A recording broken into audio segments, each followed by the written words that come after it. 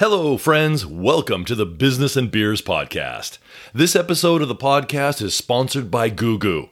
The GooGoo Sleep Company started with a simple mission: help people get better sleep at an affordable price. Better sleep means a healthier and happier you. Sleep is that important. I actually own a GooGoo mattress, and I can say it's one of the most comfortable beds I've ever slept on. And GooGoo is super affordable. Most great mattresses cost way over 100,000 yen, but GooGoo prices start at only 70,000 yen. And GooGoo is also extremely easy to set up. Listen, it comes in a box, it's delivered free, you open the box, cut the plastic wrap, and whammo! Your GooGoo mattress is ready to go. It's pretty simple. And now GooGoo is offering a special discount for you, the Business and Beers podcast listeners. Just go to googoo.jp. GooGoo is spelled G-U-G-U. Check out their website, and when you order a mattress, enter BB Japan in the promo code box for your 20% discount. They offer free shipping, a 100-night trial, hassle-free returns, and a 10-year warranty. So check them out at googoo.jp. Better sleep, better you. This episode, I speak with Dr. David Sweet. David has lived and worked in Japan for over 20 years. He's the author of the best-selling book, Sweet Sales. He's also a licensed executive coach, a serial entrepreneur, and one of the best recruiters in Japan. And like me, he loves to talk sales and drink beers. Please enjoy this very interesting and entertaining conversation with Dr. David Sweet.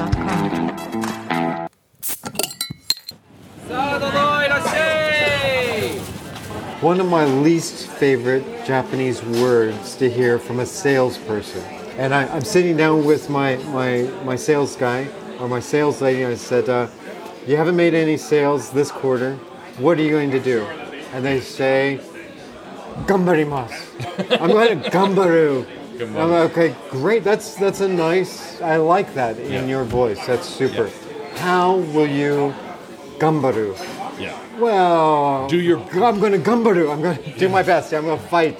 I'm going to, and it makes me cringe that I'm just going to try hard. I'm going to fight. I'm going to do my, and there's not really a systematic approach as to what that will look like. Gambaru is kind of like a placating word. Yeah.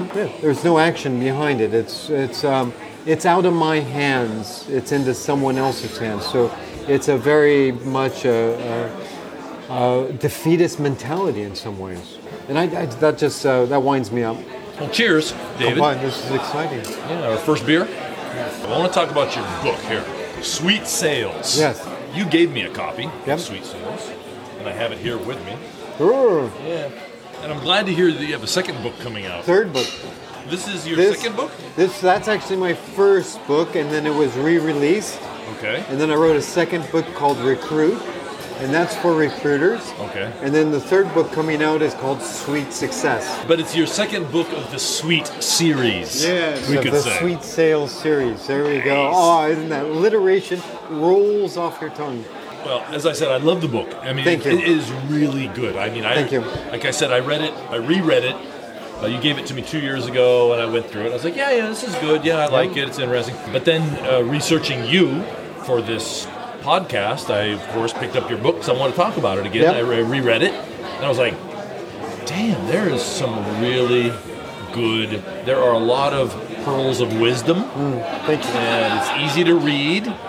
Great examples. I loved it. Anyway. Thanks. It's a funny thing because it's been out for, like you said, a couple of years, and the audio version just came out. So I had to re-listen to it for the audio to make sure everything was, all the pronunciation was right and everything. And it's interesting. After 2-3 years, you forget what you've read, you've written. I was listening to this as a sales book, and I thought, oh, this is still relevant, which is nice. How many books did you sell? I've sold upwards of 20,000, I think, so far. Wow. And now it's in China. So we'll see. I got 1 billion more people that could possibly buy it. Was it ever translated into Japanese? It's in the process, so I have someone translating it into Japanese now. Of the 20,000, where were most of your sales? The U.S. In the U.S. So it's North America, and strangely enough, it's hardcover. And I've got a signed copy, man. I can. We might have to sign it again. If someone of your listeners gives you a 5-star on wherever they download their podcast, we'll send them a copy. How's that? Ho, ho, ho. There you go. Would you please say that again a little slower? So, if someone gives our podcast... What's the name of my podcast? It's Business and Beers Japan. Business and Beers Japan. If they give them 5 stars wherever they download their podcast, we'll send the first person who does that a signed copy. Nice. Isn't that quid pro quo, though? Absolutely. You buy it. Buy your stars. I haven't bought any of my Amazon stars, so if you want to give 5 stars on Amazon, you're more than welcome to do it. No, I did check your book on Amazon. It's 5 stars. Yeah, thank you. You don't have a lot. That's because my mom gave me one. It's under a pseudonym. My mom gave me. You only have 6 reviews, though. I know. That's because I didn't buy them. Yeah. Oh, jeez. Oh, you didn't buy them? No, I didn't. No, they're actually people that I don't know, except for my mom and maybe a couple of friends. Wait a minute. You have 6 reviews. You said a mom and a couple friends. So that's 50%. Which I'm surprised. 50% I don't know. That's 3 people, dude. Come on. Give yourself a little more credit than that. Out of 20,000 people, that's not a lot of reviews. I love it, man. I don't have too many questions. That's fine. I like it to be a little bit, as you say, listening is one of the most important aspects of sales and interviews and anything. So. But we got to get a few things out of the way first. So first of all, in 1 minute, I'd like you to just talk about who you are, how long you've been in Japan, and what do you do in Japan. Okay. Are we on? Yep. You've been recording it? Yes. Okay. David Sweet. Now what's the question? I didn't know I was on now. Yeah. Oh, now you're nervous. Now I'm nervous. I got stage fright. No. Yeah, how long have you been in Japan, and what do you do? So I've been in Japan 20 years, and I've been... a serial entrepreneur, started up Focus Core, which is an executive search company.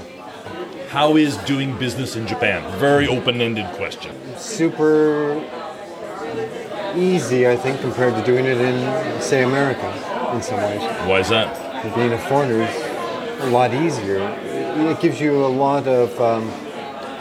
you lose a lot of inhibitions, I think, and a lot of competition. Because we're in Japan, so it's a lot easier to do it. And then I think you take chances that you wouldn't take at home. So I find it easier. I do too. I agree. Because, of course, there are challenges in this market, but you use your foreignness to your advantage. Yeah. And there's sometimes you go on a sales call or you go on a business meeting and you can sense that your customer is maybe uncomfortable around a foreigner. Yeah. And in that case... pass it off to my Japanese team to lead the meeting. Yeah. Or the flip side, which probably you're talking about, is, and you speak Japanese, I speak Japanese, so if we're in a meeting and we're speaking Japanese, a lot of times our Japanese counterpart, they're more interested in why is this foreigner speaking Japanese, and so you get all the, why are you in Japan, how long have you been here, why do you speak Japanese, you get a lot of those questions, which is all relationship building.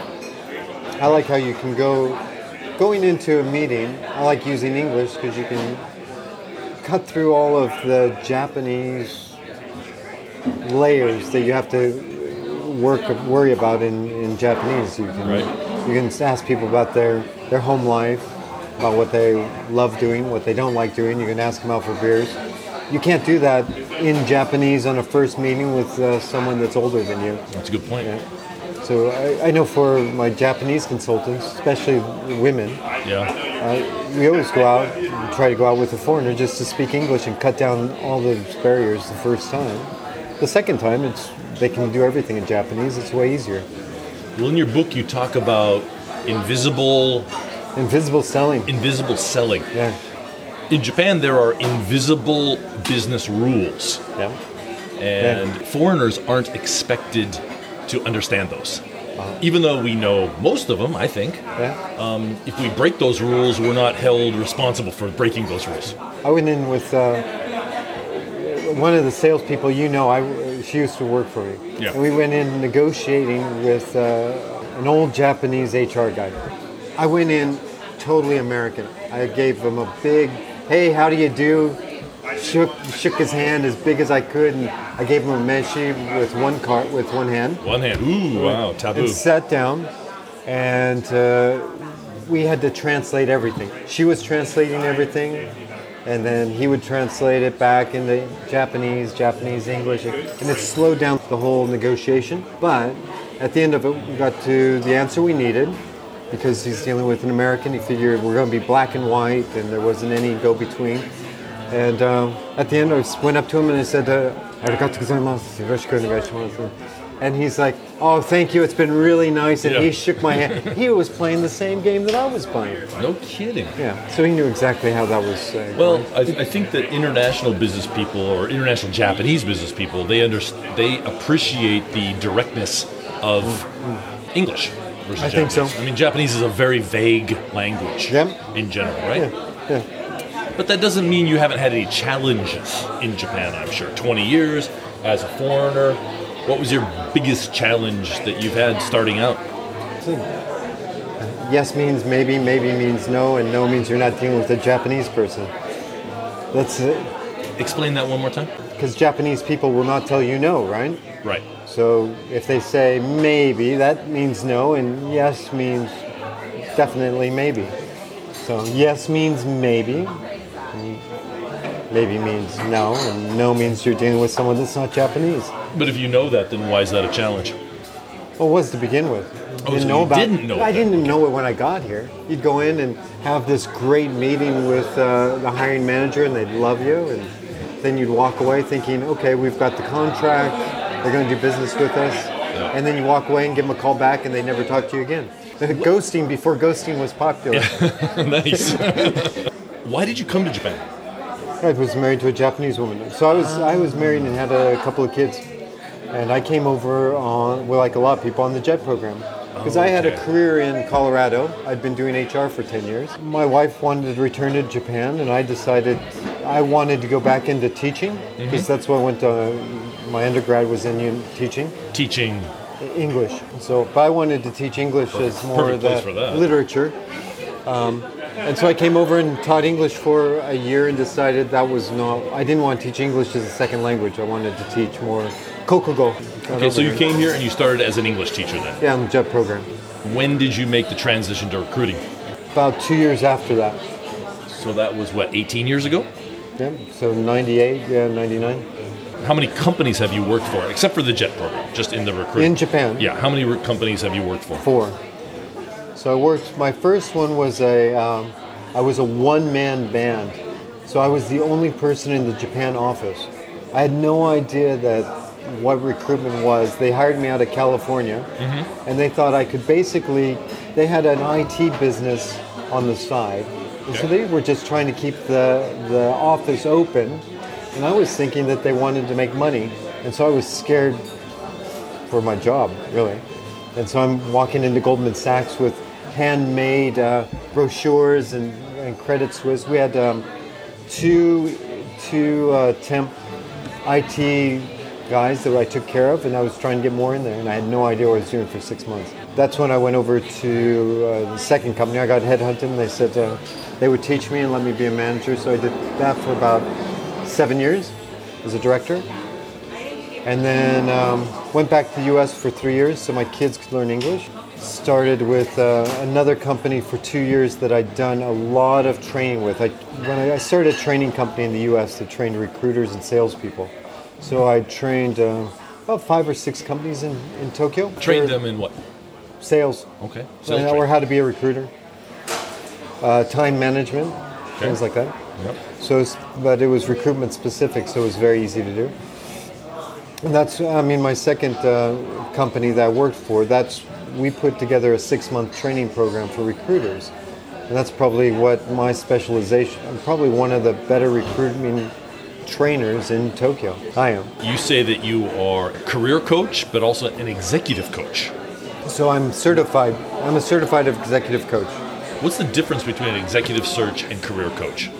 I kind of know, but I want to hear what your definition of that is. For executive coaching, it's a long, laborious process to get certified. You have to go through 100 hours of classroom training plus 100 hours of actual executive coaching. So dealing with professionals and helping them get value out of what they want to do in the world. I don't do life coaching. It's not feeling good. It's about how do you get to...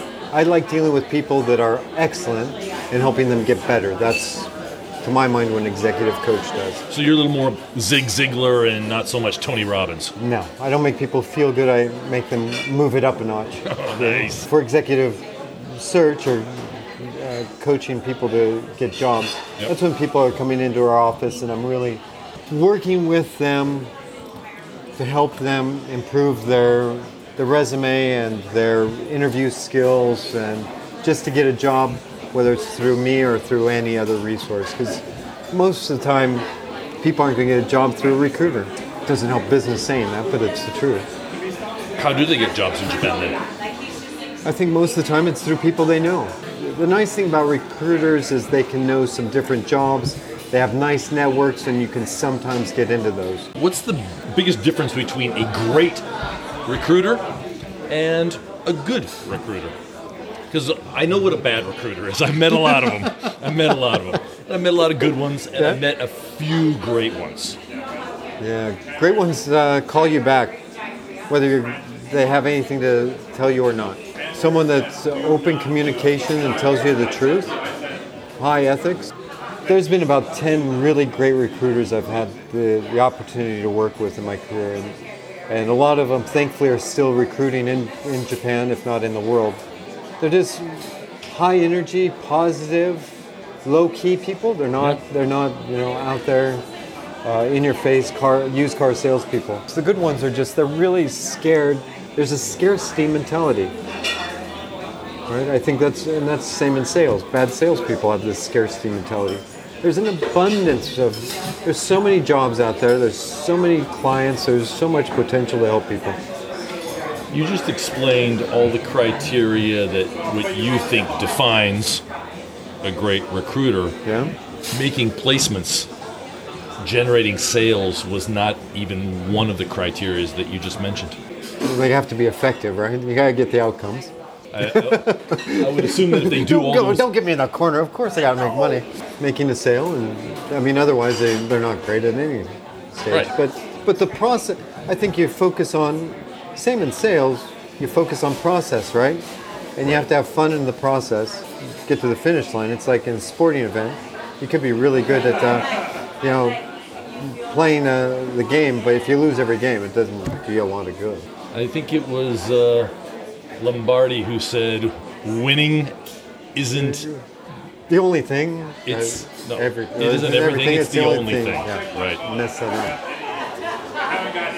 That example that you just used right now, I like it because you use a lot of those very easy to understand, easy to comprehend examples you use in your book, Sweet Sales. We'll get to your book in a second, but I'm just on the topic now, but when you read a book about sales or marketing, time management, motivation, whatever it is, a lot of times they do this deep dive, and sometimes you just get a little bit lost in it. In your book, you talk in general, you talk specific, and then you give a really easy to understand example, which kind of hammers at home the point that you're trying to make. So thank you for that. And you do it verbally too. So maybe that's just one of your styles of communication. It's my education coming out with the training and I've done for 30 years. Getting back to the great versus the good, I pointed out that placements and sales had nothing to do with it. If you do all those things that you mentioned, the sales part of it comes naturally, or the results part of it comes naturally. It should take care of themselves, right? Exactly. But if you're that kind of person, right, where you're doing the whole process and you're not making sales, those type of people will probably find themselves another job, and where they are effective and they do have the outcome, right? Exactly. They're just winners somewhere along the line. They'll figure that out. Well, I'm not sure who said it. It was a famous quote. I think it was either Aristotle or it was Homer Simpson who said, a salesman minus enthusiasm is just a clerk. I love that. That's great. I'll most definitely steal that one. We are currently at the Oak Door in the Grand Hyatt in Roppongi. How do you like this place? I like it. I have not been here that often, but it's always, they have nice food. I like the decorum. Beer's nice. Love hotel bars. Yeah. This is an interesting place because I love the atmosphere here very much, but there's no view. No. Like if you go to the Conrad, for example, in Shiodome, or the Peninsula. I go to the Peninsula, yeah. Or even the Ritz-Carlton. Yeah, they nice have views. Beautiful views. Yeah. Beautiful views. This place has no view whatsoever. Yeah. But I kind of like that because it's a little bit cave-like. Yeah. I don't know, I just love the atmosphere here. And the staff are fantastic. Yeah. In fact, they make the only Cuban sandwich that I know in Tokyo. Really? Killer. This place makes Cuban sandwiches that are very authentic. My parents are in Florida, and I love going down and having. It's one of the few foods American foods I eat. Yeah, we should order some Cuban sandwiches. Oh, I love it. Yeah, we'll have that when we're done here because we can't do a podcast and eat at the same time. That's kind of gross. Yeah. Getting back to you and your business, I'm curious to know what opportunities are there for foreigners in Japan? I don't mean like laborers that are coming into Japan to work in factories. It says skilled workers. I mean, it's. I think any sales job is open, right? Is it? If they come in and present themselves well, it can be. It depends on the level of Japanese too, right? I don't think retail sales, but I'm saying like a B2B sales, where you're not doing wholesale. That's pure Japanese, right? But if you're doing a B2B sales, there's no reason you can't do that in Japan at all. I mean, everybody says it's like financial services and recruiters, and English teachers. That's the only career path for you. Right. But I think I've met so many salespeople in other industries. It's amazing, right? Well, I mean, I'm one of those stories. My career through Japan is. I mean, when I was young and I was a student, I first came to Japan when I was 18, 19 years old. Yes, I taught English, but as a professional after I graduated, I was a buyer for a department store, Japanese company. I worked in sales for a publishing company, a travel publishing company, which was Japanese. I then worked for a startup, which was a recruit advertising company, and then all the other companies until I am now are all. Did you speak Japanese at that level? Yes, I did. That helps, right? Yeah. But I mean, if you have, even with just like N2, N3, nowadays, I still think you can get a job. I think a lot of times it's the gumption to get up and go is even more important than the Japanese. And I want to ask you a couple questions about your business, and if any of it's proprietary, just say it's or confidential or whatever. Just say I can't answer, but I can't answer. No. What percentage of the placements that you make are foreigners versus Japanese? So now you can be super vague. Yeah, but nowadays it's probably 10 to 15%, which is the most. It's 20 years ago when I started out, and if you're a foreigner, I would just walk away from you. But nowadays, like for FP&A or procurement, I mean, you can be a foreigner in any nationality. A lot of Chinese, it's really easy because they have the kanji already, so the language is going to come soon. But in both of those, I see a lot of foreigners. Okay, you said 15%, 20%, roughly. So of that group of foreigners, what percentage is kind of like entry level, middle management, upper management? Good question. I'd say for us, 80% is mid-management. I mean, you always get the senior people that are moving, right? When you say mid-management, what's the salary level for a mid-management person? So you're talking 8 to 12, 13 million yen. Okay. So you can always get, CEOs or CEOs that are quasi-sales directors. Those people are, there's always those jobs, right? Right. But they're managing like 2 people. But I'm talking about if you're in a corporation and you're doing a proper job in a big corporation, why not? Now, next question about that is, of those 80% of, I'm reducing this to the ridiculous, I'm drilling down here. This 80% of mid-management people, of the companies that you place them with, what percentage is Japanese companies versus foreign Gaishgate? That's a great question. 50-50? Really? And we don't work with that many Japanese companies. But I think, like if I'm working with Nissan, for example, Nissan hires a heck of a lot of foreigners. So at every level. But if you get into companies like Adidas, for example, there's a lot of foreigners in there. Nike. Yeah. These big foreign corporations, there's no reason they can't get in it. I have a confession to make. I also, in my 7 years, almost 8 years now of working at Zwilling, I've interviewed a lot of people. Yeah. For the most part, shied away from foreigners. Yeah, sure. Why do you say, yeah, sure? It's just a prejudice. It's so easy. It's like we're in Japan, we need someone Japanese. We think we need someone that only does Japanese. But is that not hypocritical? Oh, it's huge. Yeah. Right? Yeah. Okay. Well, we placed a foreigner with you. You did? Right? Yeah. I mean, one of my clients is a consumer goods, a big American consumer goods company, and they send me over for the head of marketing. So this is a Fortune 500 company. Sent over the head of marketing for this company, and she was 27 years old. American with you look at me like that. 27-year-old American woman who just got stuff done. I mean, it was a bull in a china shop sometimes, I'm sure. But a lot of what she needed to do just needed to be sped up. She had the dynamics. Was she hired locally? No, she was hired. She'd been in the company overseas. She was out of China. She was a transfer. Yep. They wooed her to come over, actually, because they could not find. I mean, you and I talked about marketing people for ages. Yeah. They couldn't find a marketing person. One of the marketing person that like crashed and burned went to one of your competitors. They brought her over, and it was magic. It was magic, and she stayed for a year, and then they could bring someone else in. The people that worked with her learned a lot, and they learned how things were done internationally. What mistake do you often see foreigners make when they're wanting to change jobs or looking for a job, when they're in the whole career change process? What are some common mistakes? There's three mistakes that most people make. One, they don't research the company. And I think Gaijin... Big one. Gaijin specifically have an opportunity to go in and say, I know about the company and can really work with that. I think a lot of people don't understand this is not foreigner specific. People don't realize that they're hired for one of two reasons. They're hired either to make money or save money, or a combination of either of those things. And so you need to go in and think to yourself, how can I make the company money, or how can I save it money? If you're in sales or you're in marketing, you're there to make money.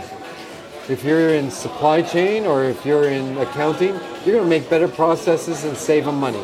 That's it. A lot of people, when they're out interviewing, period, don't think about that. I think a foreigner thing that's specific is they try to be too Japanese. That's a good point. I think people should go in and be themselves and say, this is who I am, and not be... I think people want people want jobs too badly, and they be who the interviewer wants instead of themselves. And they just overplay the Japanese card, and they're like, you're not going to ever be Japanese. Don't do that. Go in and be yourself. And you're not expected to be. You're not expected to be. Their interview, they know you're not Japanese, probably. What's an example of trying to be too Japanese? Simple thing. Bowing too low. Screwing up Keigo. But I think screwing up Keigo. Screwing up polite, honorific Japanese, yes. But I think just people get too tight. It's the real thing is I think just people get nervous trying to be too Japanese. Yeah. Because rightly, like we said, Japanese people tend to be a bit more reserved, a bit more quiet, and so you don't want to be as we Americans, we don't want to be overly American. But you don't need to dial it back to the Japanese level, right? People want you in there because you're a foreigner. Getting back to your book. Chapter 2 is called Invisible Selling. Yeah. I really liked that chapter. That was originally the name of the book. So you nailed it. Tell me about Invisible Selling. It's all the sales things that salespeople do or not do without using their voice. It's mannerisms, it's body language, it's questioning, it's listening, all of the Attitude. soft skills. Attitude. Yep. You also wrote in there about appearance. Yep. Not very popular now. Yeah. Losing the tie is Yep. very popular now. Here in Japan, we have Cool Biz. Yep. And I've noticed that Cool Biz it used to be just August. Now it kind of October. bleeds into October, October. Yeah. So Cool Biz is kind of almost becoming year round. Yep. So is that changing in the sales scene? Can you kind of loosen up, lighten up a little bit, or do you still need to wear that tie and that dark suit?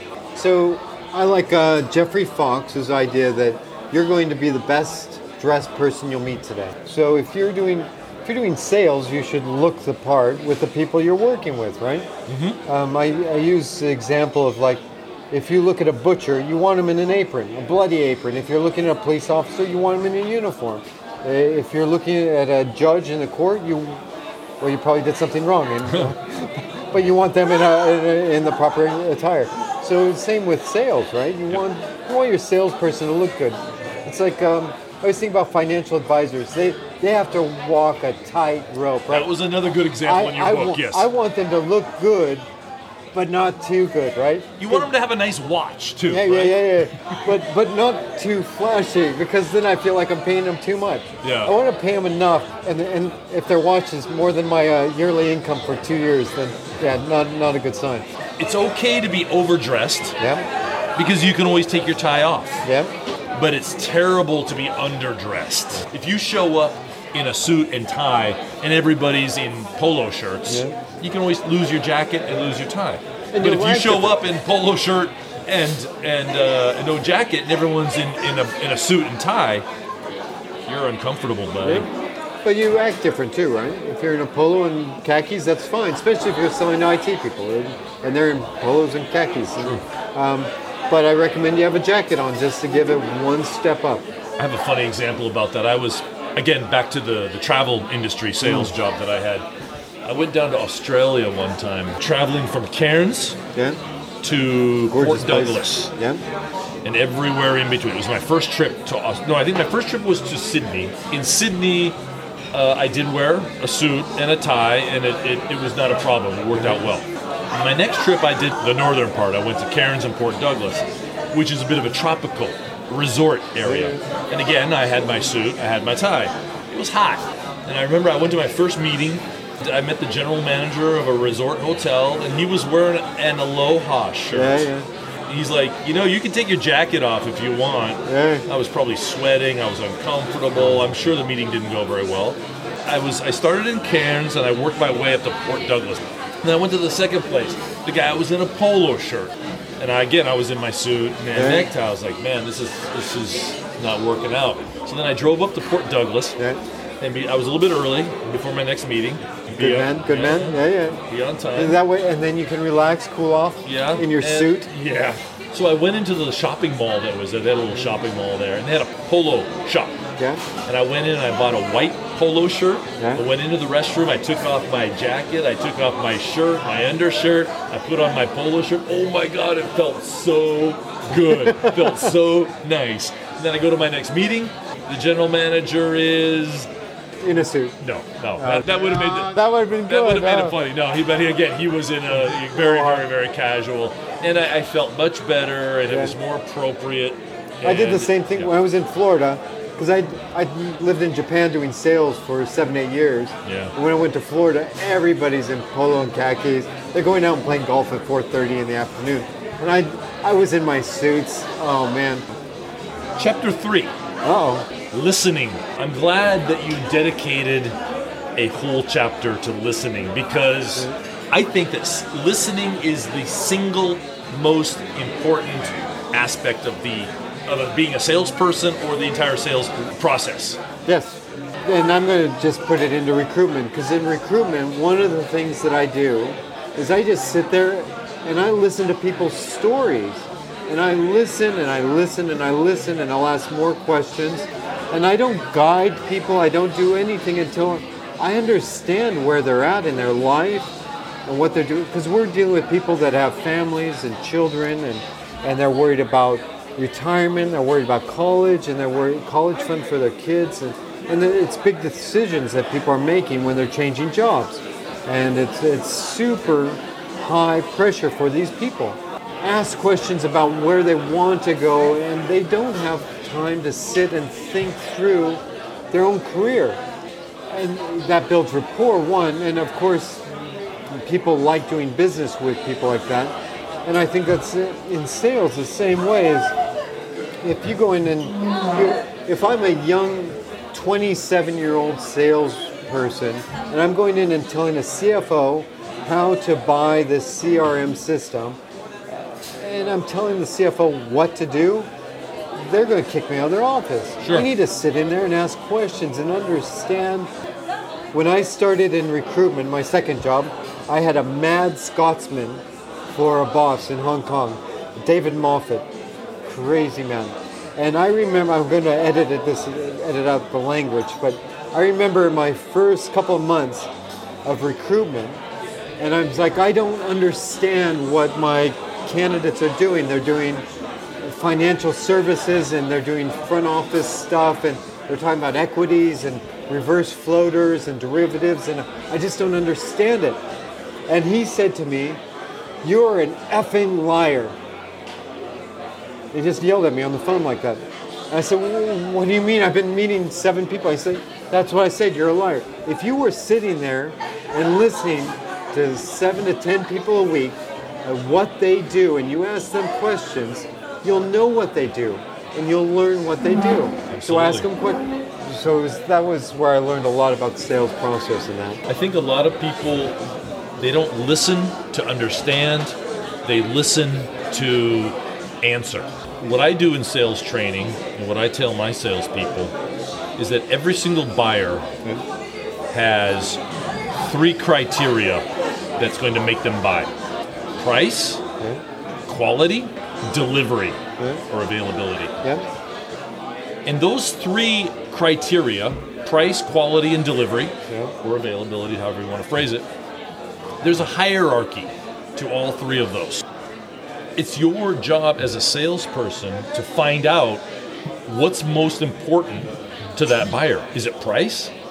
Is it quality? Or is it delivery? Worst case scenario, ask Mr. Buyer, what's your priority? Is it price? Is it quality or delivery? And of course, in that case, every buyer says all of them. Price. All of them. But the funny thing about that is that you throw it back at them is nothing exists in this world that has the best price or has the cheapest price and the best quality and is available now. So if you want quality, but you want it fast. So for you, delivery or availability is most important. So you want a Ferrari, but only black is available right now, but you wanted a red one. You'll take a black if that's your priority. Or you can give them a red Volvo. It doesn't matter. You can say Volvo. It doesn't really matter what it is. But then you get into quality and price. Yep. A lot of times people say, "Oh, that's expensive," and I say, "Compared to what?" Awesome question, right?